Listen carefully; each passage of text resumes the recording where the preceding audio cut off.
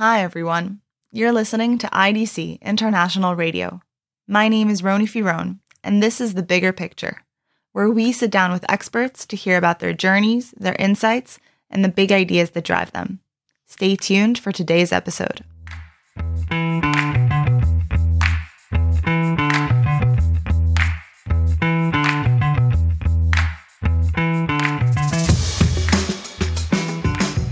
In today's episode, we discuss political psychology with Professor Gilad Hirschberger, an experimental, social, and political psychologist who studies collective threats and their relevance to group survival concerns and to intergroup relations.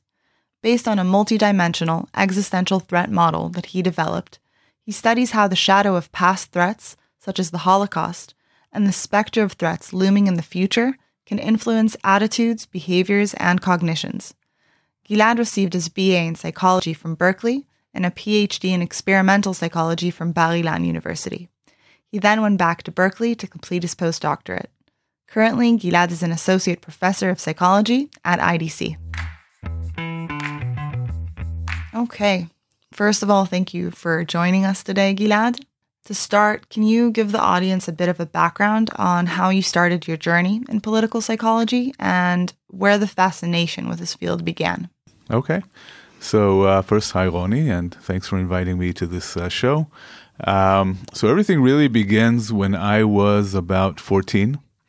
I was always very interested in politics, and I became very active in the youth movement of a political party. I'm not even going to mention which one because I'm kind of ashamed of that today. I moved to the other side of the political spectrum ever since.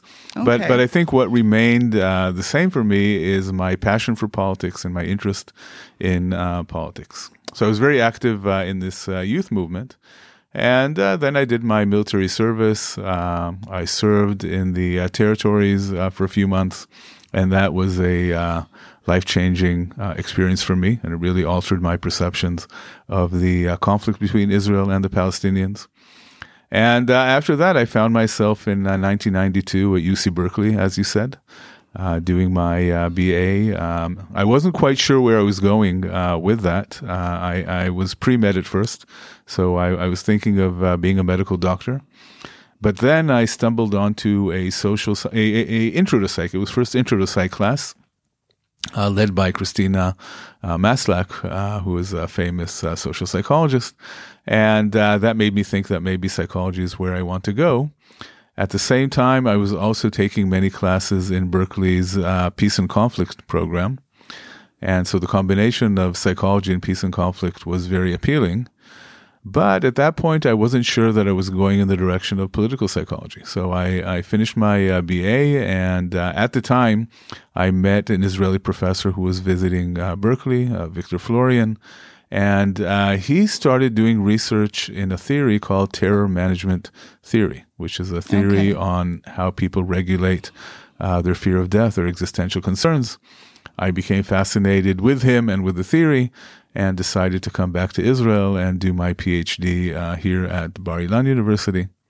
So I finished my Ph.D. On terror management, nothing political at that point, and then went back to Berkeley for my postdoc, where I specialized in psychophysiological research. But then something happened. 9/11 took place a few weeks after we arrived at Berkeley. And once again, that sparked my interest in politics. And on the side, I started to do some research in political psychology. It was still more of a hobby than the main thing. And as time went by, I became more and more interested in that. Another point of transformation for me was the withdrawal from the Gaza Strip, the disengagement plan. And my first real political psychology paper came out of that. And so since 2005, I've really been investing most of my time in doing research in political psychology, and that's where I am today. And what do you think drew you to political psychology? What about it is fascinating to you? Well, again, first of all, my interest in politics is, I've been interested since I was a teenager.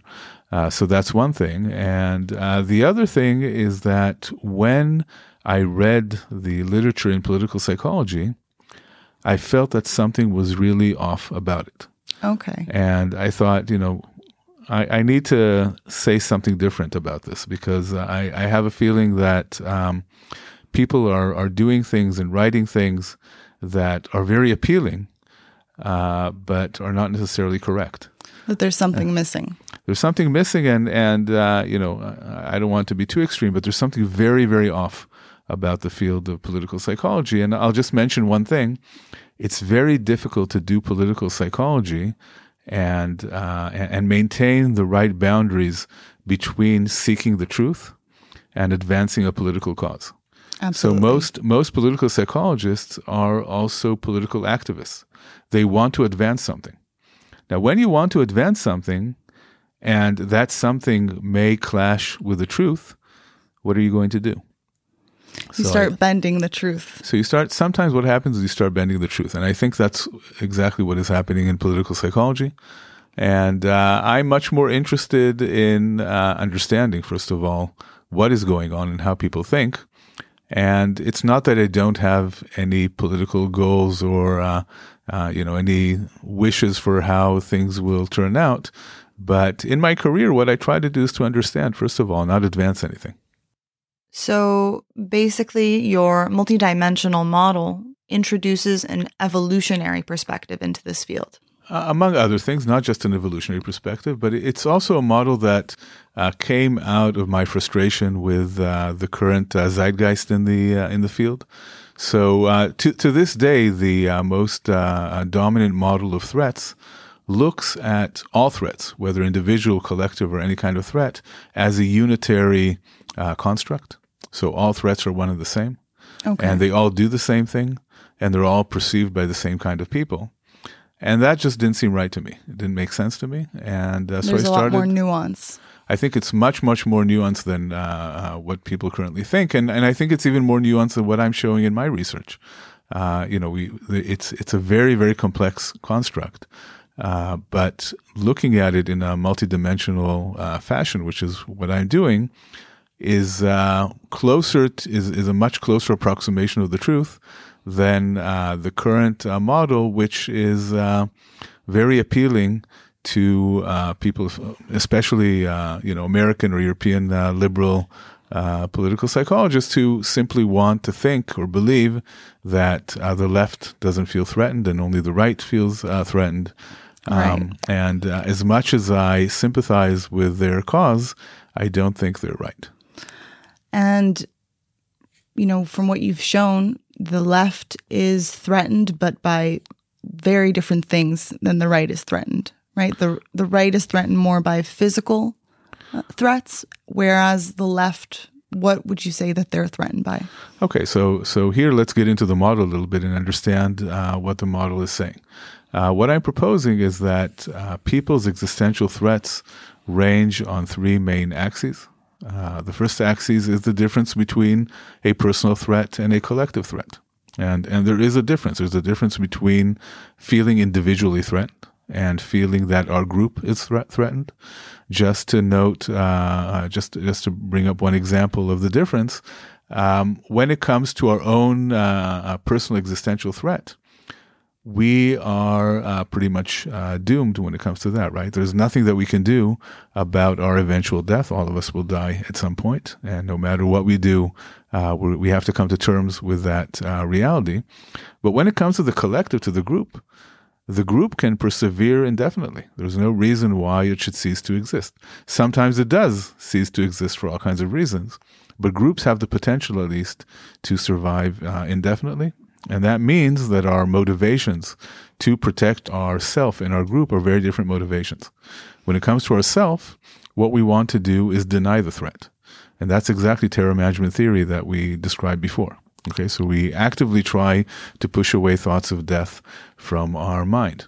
When it comes to the group, it's much more about prevention of threat and much more about retaliation and creating deterrence, and not about denial, because the group can continue to survive. So there are different mechanisms in play. So that's one axis. Another axis is the difference between a physical threat and a symbolic threat. Not all threats are physical in nature. So, for instance, a physical threat is very easy to understand. At the collective level, if we're talking about collective threats, Iran's nuclear program is a collective physical threat. The threat of a war that may wipe out a country is a collective physical threat. Most of the threats that we're dealing with today that are existential in nature are not necessarily physical. There are many threats that will completely alter the world that we live in that do not have a physical nature. So for instance, here in Israel, the question of whether Israel can continue to be a democracy and a Jewish state, that is an existential threat. If it changes its character into something else, without anybody necessarily dying, it will no longer be what it is. And that's a symbolic threat. And that's a symbolic existential threat. When we look at the United States and Europe and we see demographic shifts in these countries, this is something that people don't like to talk about, but there is a shift that's happening, and there's a growing awareness of this threat that's leading to all kinds of political actions, different voting patterns, etc. That is a symbolic existential threat. So if we look at the issue of immigration, it's not just about terrorism and violence. It's also about the changing nature of the country. And then we have the third axis is a temporal axis, and that's the difference between threats that we can see in the future, like perhaps the Iranian nuclear threat, and the baggage that we carry with us from the past. And those are the collective traumas that groups carry. In the case of Israel, it's very clear. It's the Holocaust. And much of my research looks at how the Holocaust continues to affect political perceptions, not just in Israel and in Europe. And we're finding some very interesting things about that. And what have you found in terms of this collective baggage? This trauma, this victimization? Some people might think of it as a maladaptive response, but how do you see it? Okay, so here's where the evolutionary part comes in. And what I am suggesting is that there's something actually very adaptive about it. This sounds weird, but there's something adaptive about a post-traumatic response, even at the individual level. So, of course, PTSD is not something that anybody wants, but the reason that people develop post-traumatic reactions is because the body, the mind, are trying to protect themselves from the same kind of threat. So a group, at the group level, a group that has gone through a collective trauma is perhaps doing the right thing when it tries to think about how to prevent such an event from reoccurring. If we look at the Jewish experience in Europe, one thing that is always striking to me is that Jews in Europe were completely defenseless and never really tried to do much about that. So when we look at groups and we think about group protective mechanisms, then many groups have ways of protecting themselves. Jews in Europe never thought of, maybe we should have like a group of people to protect us. Maybe we should have guards, maybe a watchtower or something in every shtetl. And no, nobody thought of that. Maybe hide some axes and machetes or something. No, none of that. It was all about the Jewish defense mechanism was prayer. Okay, prayer was supposed to be the way to defend against threat. And Zionism, to a large extent, is a revolt against that mindset. It's basically saying we can't count on the man in the sky anymore. We have to do something ourselves. We have to take our own security in our own hands. And in that sense, Zionism was very much anti-religious at first. Today, it's gone in another direction, but the beginning was a rebellion against religion. And so when it comes to the lessons that groups learn from such a trauma like the Holocaust, then being very suspicious of others, being hypervigilant, arming yourself to the teeth, of course, there are many maladaptive aspects to it, But at the basic level, there's something adaptive about a group that was completely defenseless and learned a lesson and started to defend itself. So maybe the pendulum has completely shifted from one side to the other, and maybe now it's at the other extreme. Right. There's a point at which the response becomes maladaptive, even though its primary function was adaptive. Right. And it's very hard to draw a clear line and say from this point it's maladaptive. But clearly, one thing that many people say about Israel is that it swats flies with sledgehammers. And there's something maladaptive about that. Of course, that is that post-traumatic response, right? And that's a post-traumatic response, yes. Definitely. It's the overreaction to any little threat, and also reading small threats as much bigger threats. Right. And of course, when you react very harshly to every threat, you are also creating new threats. You're not just addressing the threats. So of course, it's very hard to say where to draw the line and exactly where is it, where does it stop being adaptive and it becomes maladaptive. But at the basic level, it is an adaptive response. Okay. And now I want to get into a little bit of this idea of conflict resolution and how, we think that if only we can kind of work out our differences and get along, then really what everyone wants is peace at the end of the day. And you've shown that that's not necessarily the case. Right. I think there's something, even silly, sorry about this mindset of we all have to be friends. And it's just not realistic, and it's not the way the world works, and it's not the way the world has ever worked.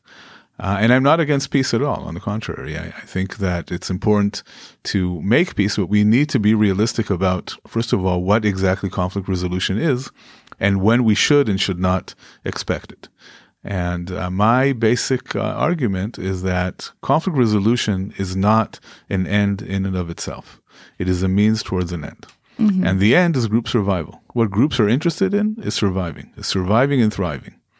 So conflict resolution that may advance that goal is going to be attractive. But conflict resolution that is either unrelated to that goal or may even compromise that goal is not going to be attractive at all. It's not going to be sought after. So if we can look at different conflicts around the world and try to predict how they're going to end. Let's take, for example, the Chinese occupation of Tibet. Okay, that's been going on since the 1950s. And I don't see any reason why China would ever give up on occupying Tibet. Why would it ever stop doing that? Tibet does not pose a threat to China. It doesn't even, it's not even a mosquito bite to China. It's, first of all, of course, the resistance there is nonviolent. And even if it was violent, there would be no real threat to China. So there's absolutely no interest in that conflict for conflict resolution. The dominant side, China, has no reason to compromise or try to change the situation. If you look at Russia and Crimea, or Russia and Chechnya, again, you don't see much of a Russian interest or motivation in ending those conflicts, even though from time to time they get violent and there are casualties, etc. It's still a very, very minor cost for Russia. Right. The trade-off for a small amount of conflict for Russia is going to be, it's going to be much more beneficial to keep that conflict than to resolve. If we look at Crimea, that's one of Russia's only outlets into the sea, into the ocean. And so strategically, it's extremely important. So what if, if it's going to cost them a few Russian soldiers here and there? I'm sorry for being so... it's realistic, though. Yeah, but that's how it is. Big Russia with hundreds of millions of people, or 100 million people, they're not going to care that much about losing a few soldiers for a strategic asset like Crimea. I think we can go on and on. There are many conflicts like that in the world. But if we focus on the Israeli-Palestinian conflict, I think one of the problems in this conflict is that most Israelis don't understand why we do need to end the conflict. Most Israelis focusing on the physical threat that we talked about before, the threat that the Palestinians pose either to individual Israeli lives or to the existence of the country, that physical threat is extremely minor. The Palestinians cannot destroy Israel. Okay, there's absolutely no way that's going to happen. And even if we look at the number of casualties of terrorism over the years, that number has dropped very dramatically. It was never very high to begin with, and it has dropped. I think it was maybe 5 or 6 casualties last year. Of course, each casualty is very important, and I'm not trying to minimize the grief and loss of the families, but when we look at it from the perspective of a country, of a group, that's a very, very small price to pay. So if it was just about the physical threat, there would be no reason for Israel to compromise with the Palestinians and try to reach an agreement. Right. And here enters the more symbolic threat. Right. But if we look at the symbolic threat is a very, very significant threat. And this is really a threat that could completely change Israel and could lead Israel to become something else, to become a country that is no longer a Jewish state or a democracy or both. What is this threat? The threat is that the Jewish population of Israel is about 6.5 million. There are about 2 more million Israeli Arabs. There are about 2 million more Palestinians in the Gaza Strip and about 2.6 million in the West Bank. The number of Jews and the number of Palestinians west of the Jordan River in areas that are either directly or indirectly under Israeli control, the number of Palestinians is almost equal to the number of Jews. That means something very simple. Over time, either this entire unit of land will be won and it will no longer be a Jewish state. Maybe it will be a democratic state. I highly doubt that. Or it will be a Jewish state, but without a Jewish majority, which means that it will be some form of an apartheid state, which is also a huge transformation from what the country is today. And again, if we're being realistic and not just talking about this from a moral perspective, I don't see any way that such an apartheid state would be able to last over time. We saw how that works in South Africa, and I don't think we want to go in that direction. It doesn't work. Yeah. It doesn't work even if we put morality aside. If we just look at it practically, does it work? No, it doesn't work. And of course, it's also highly immoral. That's another aspect of it. So what this means is that conflict resolution is necessary for Israel, because if it doesn't get out of the West Bank and doesn't also relinquish its control from the Gaza Strip, which it has to some extent, and the disengagement from Gaza definitely did contribute to reducing the symbolic threat. But we still control Gaza to a large extent. But if we manage to relinquish our control from those two areas, then maybe it will come at the cost of an increased physical threat to individuals, not to the country at all. And but that will ensure Israel's existence as a Jewish and democratic state, because Israel can continue to function as such with a 80% Jewish majority, which is 75 to 80% Jewish majority. And here comes into play the different priorities that the left and the right have, right? The right are a lot more perceptive of the physical threats, and the left is a lot more to the symbolic. And how do you see that conversation playing out? Well, first of all, I would say that most Israelis do not see the symbolic threat. Even the left that wants to get out of the territories, the motivation is different. It very often comes from more universalistic values, human rights, from a moral perspective. And only few really understand the symbolic threat.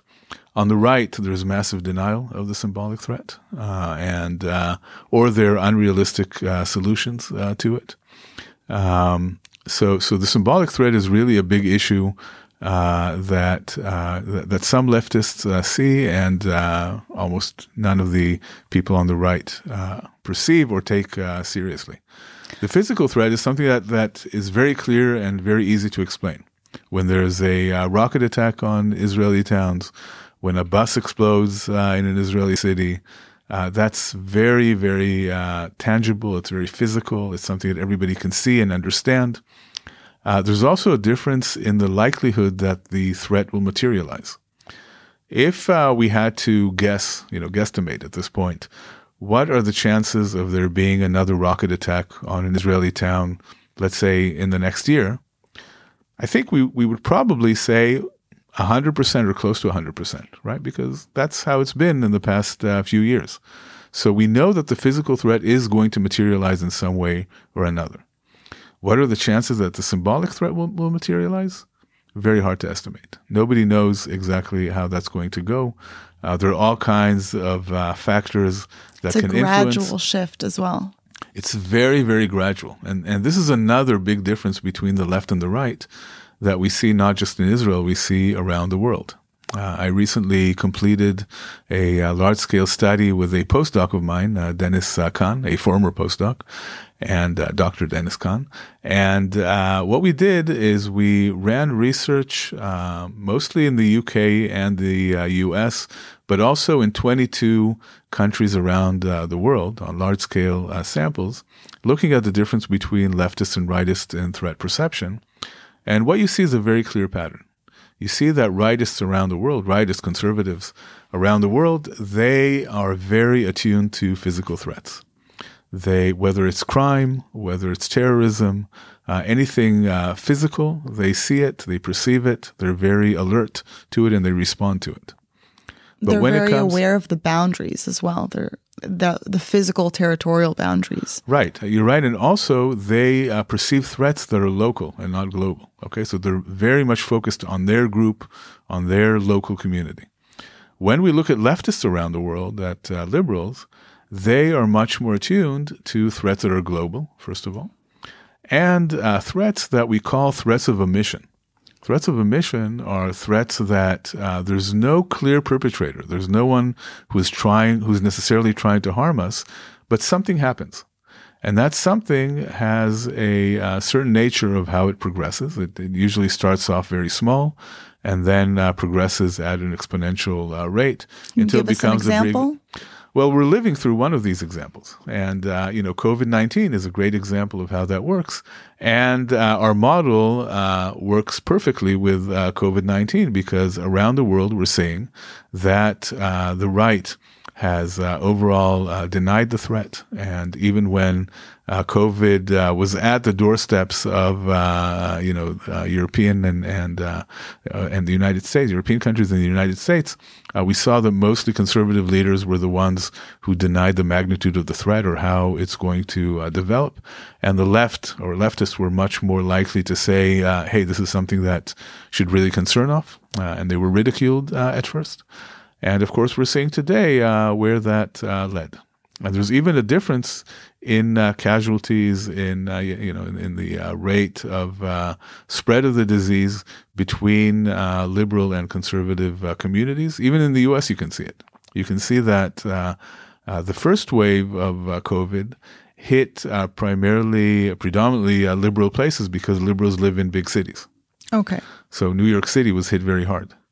But then over time, what happened is that in the more liberal places, there was a decline in the rate of in the spread of the disease, and in more conservative areas, you saw a peak in infections, and that is because there was much more of a denial of the threat. To this day, we see even in surveys and opinion polls, we see that conservatives are much more likely to deny the threat.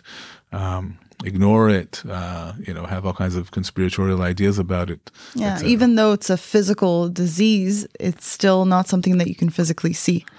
It's not only that, you can't physically see it, and it's also a threat of omission in the sense that unless you believe in conspiracy theories, it's something that happened. Nobody tried to infect the world with it. It's something that just took place. I always say that if there's a lesson to be learned from COVID-19 is that it should be a wake-up call to another threat of emission that is right at our doorstep right now, and that is the environmental threat, global warming, and all of that. That's another kind of threat that, you look outside your window and everything seems fine. It's a sunny day and, the grass is green, the trees are blooming. You see no reason to feel threatened. But the nature of this threat, again, is that when it appears, and it also grows at an exponential rate. When it appears, it will be too late to respond to it. So when there's one sick person with COVID in a country, then you can deal with it. You can do something. But when it's spread throughout the entire country, it becomes much more difficult to tackle. I think that this view that explains the differences in what we're afraid of, and it shows that it can help us understand that the other side,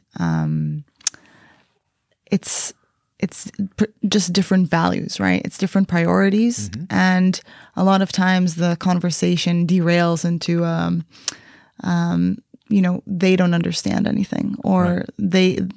They're just maybe immoral, right? Each side has their own, absolutely, own dialogue. They're either idiots or they're immoral. Exactly. Right? Yeah. And that's a very good point, because I think that if we recognize the fact that because of our political ideology, because of our political values, we're going to be much more attuned to a certain part of reality.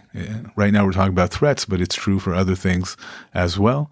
And that maybe other people are seeing an aspect of reality that we're not seeing, that could contribute to another problem that we're seeing today around the world, which is political polarization. We're right. seeing how, we're seeing this here in Israel. In the United States, it is, maybe the most extreme example of how that's going. Full blown. And we see that in Europe as well. But if people come to understand that the other side aren't just a bunch of evil idiots, but they're actually seeing something that maybe we're not seeing. There's something, there's something, it requires a certain degree of modesty to realize or recognize that we are not seeing everything and that we don't have the full picture of reality. If we understand that, at least it could make us interested in engaging with the other side and trying to understand what they're about.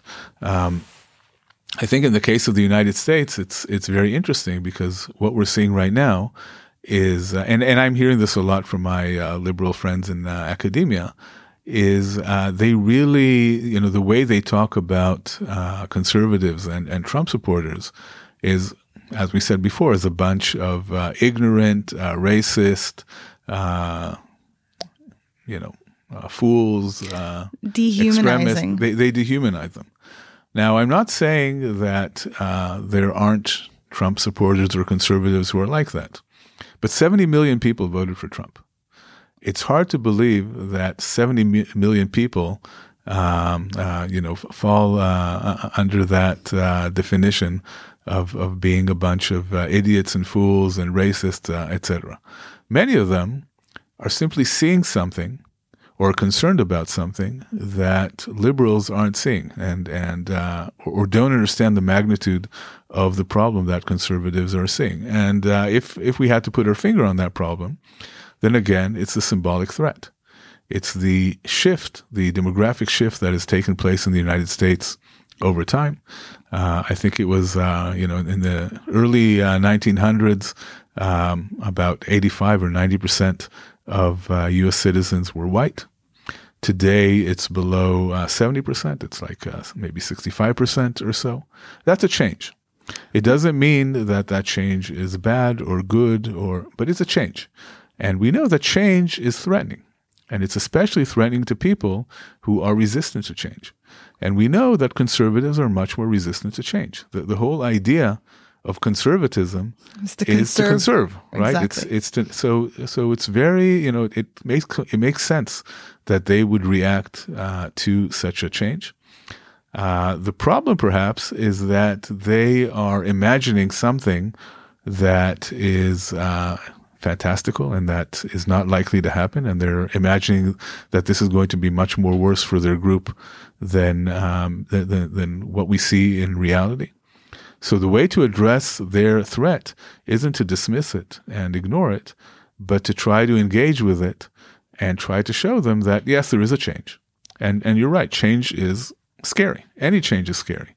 But let's see what we can do to maybe protect your interests in this change. And I think that kind of a dialogue could really reduce political polarization.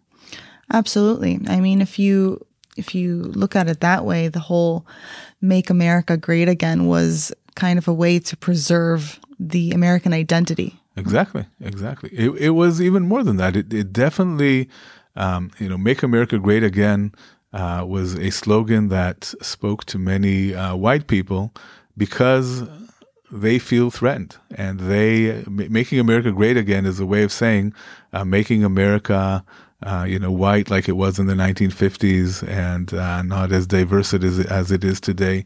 And even though there is something racist about that mindset, I think it's important to understand that people who react to this are not necessarily racist as much as they're afraid for themselves, their culture, their community. And there are ways to address that without, of course, reversing a change that's very natural. Right. Being aggressive towards them isn't going to make them any less afraid. It's going to make them more defensive. Right. I always say that we need to, as psychologists, we need to treat social problems like that the same way that we treat social problems at the individual level. So if a clinical psychologist is treating, let's say, someone who is abusive towards their family, if we just point a finger at them and tell them how bad and evil they are, that's not going to change their behavior. That's not going to help them. The only way to help people like that is to try to understand them and try to show them a different way and to try to show them a more adaptive way of expressing their concerns. Sometimes these people do have concerns that are legitimate, but they're just expressing them in a very bad way. So if you teach them how to change their behavior and change the way they think, then you'll be doing much more good than if you just point a finger at them and say you're an evil idiot. Absolutely. And I think, we view racism today as this completely immoral thing. And of course, in our day and age it is, but understanding the evolutionary mechanisms that are at play are really important. Absolutely. We are living through a very interesting experiment, which is quite successful overall, and that's multiculturalism. Multiculturalism has really only existed since the second half of the 20th century. Up until then, most groups were relatively isolated. Most groups in the world today still are relatively isolated. If you go to the large population centers in the world, if you go to China, go anywhere in rural China, you're not going to see much diversity. If you go to India, you're not going to see much diversity. Or what is considered diversity in these communities is not the same kind of diversity that we're speaking about. In Europe and in the United States in the post-war era, we're seeing much, much more diversity, which means people from all corners of the planet living together. And overall, it works. It's an experiment that has worked quite well, but it is a challenge. We need a new playbook for it, so to speak. We need a new playbook for it, and we need to also recognize that people are still going to have a certain reaction to others who are different from them. They're going to be maybe more fearful and maybe more suspicious. That we know that's getting better over time, but it's still there. It's still there, and it's not something that there's no magic that can make it go away. Yeah, I think just understanding that there is a gap to be bridged, and that someone who is having a harder time bridging that gap for themselves, they're not evil, but there is a way to help these mechanisms along, right? Yeah, I mean, if we look here in Israel, we're living in a very diverse society, even though it's predominantly Jewish. But there are Jews here from, again, all corners of the earth, and sometimes not everybody here gets along because of cultural differences, because of different ways of thinking and different customs and different tastes in music and food and whatnot. So it is a challenge. I think that here it's working a little bit better than in other places because there is that unifying umbrella construct of being Jewish, but it's still difficult, of course. Right. And in terms of America, there is this idea of the American dream, right? That today is, first of all, some people feel that it's under attack, but really it has been the mechanism that helped this melting pot, right? And yeah, you're absolutely right about that. That's something that has changed very dramatically. So up until, this era pretty much, every generation of Americans knew that they are better off than their parents, and their children will be better off than them. So there was this sense of progression. I had some relatives in San Francisco who were born in the 1910s, lived through the Great Depression, didn't have a penny to their name, but made it. They really did well for themselves, and they lived in San Francisco and had a great life until the age of 96. They both died at that age.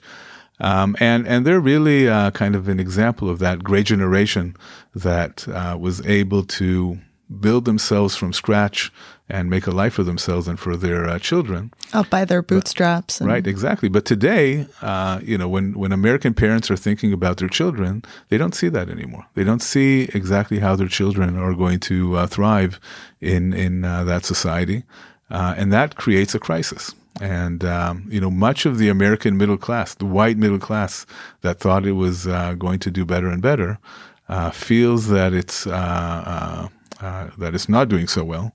And after 2001, after two economic blows, 2001, 2008, and now with COVID-19, they're feeling that maybe they're even worse off, and that, many of them are experiencing an economic and social crisis. That leads them to more extreme ideas because they have to explain to themselves why is this happening, and grasping for solutions. And then immigration is always a good answer, even though realistically, or if you look at the data, the problem isn't immigration. That's not the problem. There's something much deeper in American society that's taking place, and in the world economy. Right, and I think Trump really spoke to these fears. And that is what made him so popular. Right, exactly. And so we saw in 2016, when nobody thought that he would be elected, we saw all of a sudden that white middle-class America rallied behind him. And even now, even though he lost, more Americans voted for him than ever before. And I think that one of the interesting things to look at is who are the people who voted for Trump this time in 2020? So we see, first of all, if you take a map of the United States and you look only at white men, mm-hmm. what you'll see is that nearly all 50 states are painted red. So white men voted for Trump. It's very clear. And if you take only men, whether white or not, you also see that men as a whole voted for Trump. And how do you explain that? What's very interesting about this is that Trump was very popular among minority men as well, African-American men and Hispanic men, because there's something about Trump that is extremely politically incorrect when it comes to gender relations. And I think that for some men, that's appealing. This macho guy who doesn't care about anything and he can say what he wants and do what he wants. It might be scary, but it is appealing to many, many men. And I think also going back to what we said before, where, if the left attacks people who are really acting out of fear, right? These, the people who voted for Trump, they're afraid for their own jobs, for their families' futures, and for the loss of national identity. So they're in a state of fear, and being attacked by the left only made Trump more appealing. Absolutely. I think one of the problems of the American left is that, on the one hand, they're absolutely right that something has to change when it comes to race relations in the United States. The violence against black men in particular is something that's unacceptable, and American liberals are very sensitive towards that. This whole campaign of knocking down statues and monuments and changing names of places, there's something on the one hand that I can definitely understand about that, and I think that's positive. But it can go to the extreme, and the extreme is trying to wipe out any positive aspect of white American culture. And I think that many white Americans who are not racist, who are not against trying to make their society more egalitarian, but they are against erasing the contribution of European Americans to what the United States is today. I think that that's something that needs to be taken into account. It's not enough to just knock down statues. There are also things that need to be celebrated. And sometimes this attempt to erase history goes to the extreme. And I'll just give you one example. The San Francisco School Board has started this campaign of renaming everything. They, almost indiscriminately, they want to rename the names of every school, every street, every whatever. So I started looking at some of the things that they're renaming. So, among others, Lincoln High School, Abraham Lincoln. That's not good enough for them. He was a white guy, etc. Abolished slavery, but it's not good enough. That's not enough, right? And my relatives that I talked about earlier, they graduated. They both graduated from Lowell High School. So they want to change the name of that high school as well. This is one of the oldest high schools in San Francisco. So I decided to see who exactly was this Lowell guy and why was he so evil. Turns out he was a poet, and that all of his poetry was about abolishing slavery. Okay, that's what it was about. But again, he was this white dude. So, and you want to name schools after a more diverse representation of people. So I can understand that sentiment, but when you start attacking people like Lincoln and Lowell, you're going to get a backlash. You're going to get a reaction to that. It's a very extreme response, and also, I think that. Looking back at history, there's always lessons to be learned. There were good things and there were bad things, and we're constantly evolving, not only, technological innovations and progressing in that direction, but we're constantly updating and evolving our ethics and our morality. And sometimes it takes a few generations to learn the tough lessons. And I think erasing that is, Abraham Lincoln, not perfect, but still did his part to advance this new morality, right? This new moral world that we'd like to live in. Right. Another example of that, striving for perfection. Lincoln is not perfect enough. Congresswoman Cortez, AOC.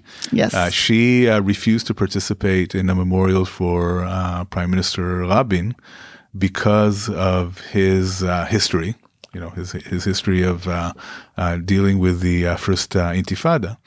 So, this to me was really a sign of how wrong things are going, because, of course, Rabin wasn't perfect. He was very far from perfect.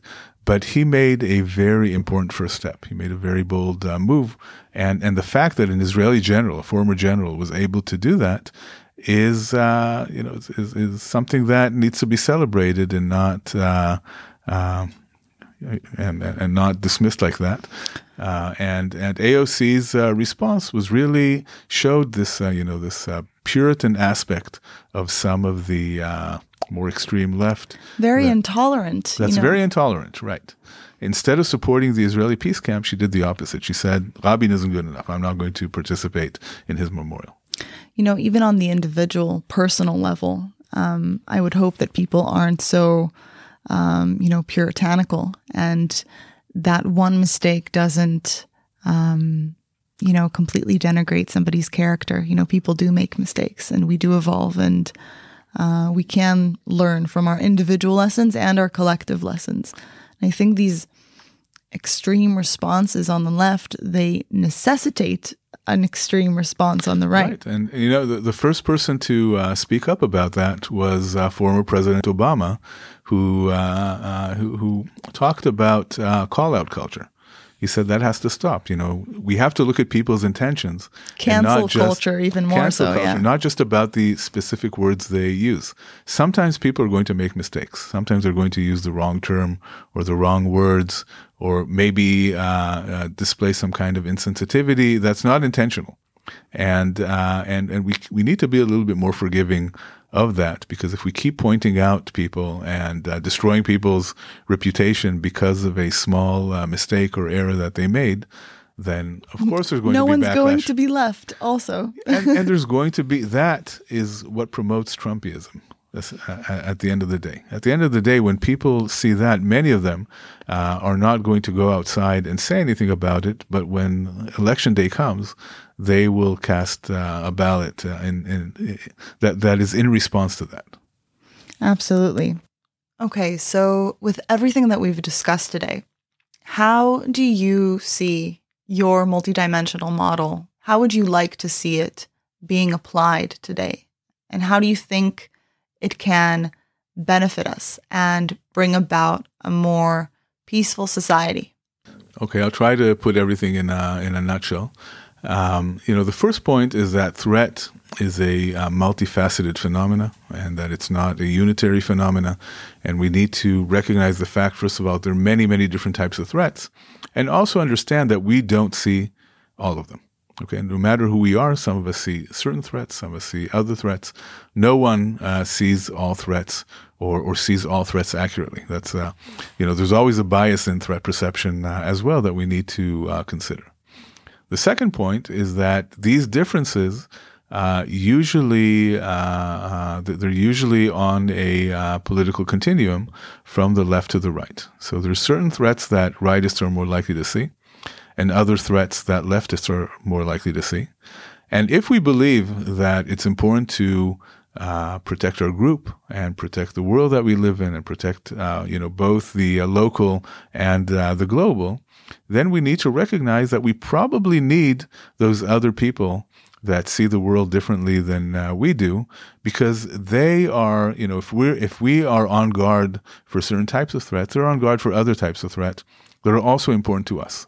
So if we're leftists and we're concerned about global warming and the environment and not so concerned about terrorism, it's probably good that somebody is concerned about terrorism, because terrorism is also our problem as well, and vice versa, of course. So maybe the rightists who don't care about global warming, they should be grateful that somebody is worried about that and taking care of that, because that is something that should concern them at the end of the day as well. And what this comes down to is that really this model of threat can serve as a bridge for resolving the problem of political polarization. I'm not at all against the fact that people have different political opinions. I think that's good. I think it's very healthy for a society to have to be diverse in terms of political opinion. But I think it's very harmful when each side sees the other side as the ultimate enemy and has absolutely no sympathy for the other side. Because we really need each other at the end of the day. We need each other, and in another series of studies that I ran with another postdoc of mine, with Dr. Uri Lifshin, what we're finding is that people on the right and on the left recognize the positive qualities of people on the other side. So rightists understand what leftists are good at. Leftists understand what rightists are good at. And not only that, they want to strategically use the other side in order to advance group goals. An example of that is that when you ask people, let's say that we need to create a committee to deal with the problem of terrorism or crime or something like that, you'll see that people want more rightists in that committee. Even leftists want more rightists. But when it comes to things like the environment or improving relations with other groups, etc., what we see, or science, what we see is that people want a higher proportion of leftists in that group. So people understand that, and they use that strategically. And that led me to think about a model of human social groups that I learned about when I was an undergrad at Berkeley. This is Emil Durkheim's model. He's one of the fathers of modern sociology, and he talked about groups as a superorganism.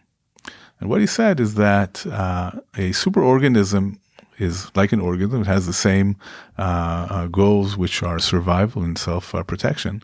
And each individual in a group is like a cell in the body of the superorganism.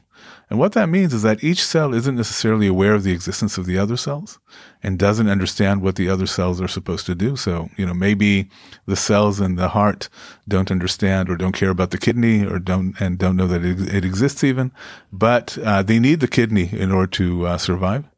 In the same way, in human societies, we need that diversity in order to survive. The superorganism needs rightists and it needs leftists and it needs the different segments that exist in society. And the disagreement should be more about the balance between right and left and not so much about who is right. There's no one right side. It's all about the correct balance in a specific situation. Right? In some situations, you want there to be more rightists, and in other situations, you want there to be more leftists.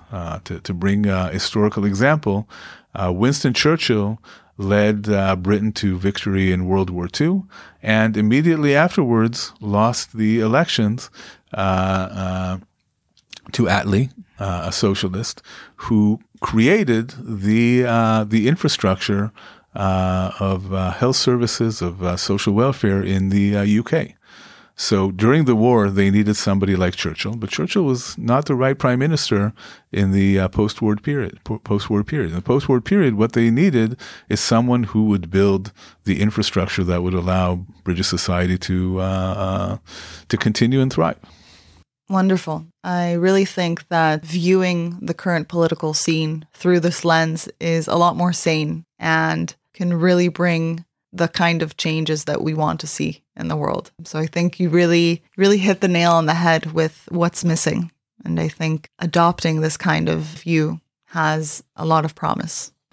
Yes, and again, I don't think that we need to create a complete harmony without any arguments and without the tensions that exist, but it needs to be a healthy tension. Right. It's okay to disagree. Just like it's okay in any kind of relationship to disagree and have arguments, as long as it's adaptive, as long as it serves the goal of preserving the group or the unit or whatever it is. And I think those conflicts, within a society, those conversations, those arguments, that's necessary to, arrive closer to the truth, because nobody really has a full view of the truth. Absolutely. We're constantly trying to gauge it out through these conversations. Right. Here in Israeli society, what I would like to see is more of a conversation between the left and the right on the physical and symbolic threats, because there is a trade-off. And if we address the physical threat, we might end up with a problem with the symbolic threat. If we address the symbolic threat, it might increase the physical threat. That discussion is necessary to find the correct balance in addressing both of these threats. Beautiful. I think that viewing the current political scene, the current political climate, through this lens is a lot more sane and can really lead us to making progress, the kind of progress that we want to see. Thank you. I hope so. Thank you, Gilad, for coming to speak with us. Thank you. It was my pleasure. For everyone out there listening, thank you for tuning in to The Bigger Picture. I hope you found this conversation interesting. You can find us on all podcasting platforms, wherever you get your podcasts. Make sure to hit subscribe to stay up to date with the latest episodes. My name is Roni Firon. This is The Bigger Picture, and thank you for listening. Till next time.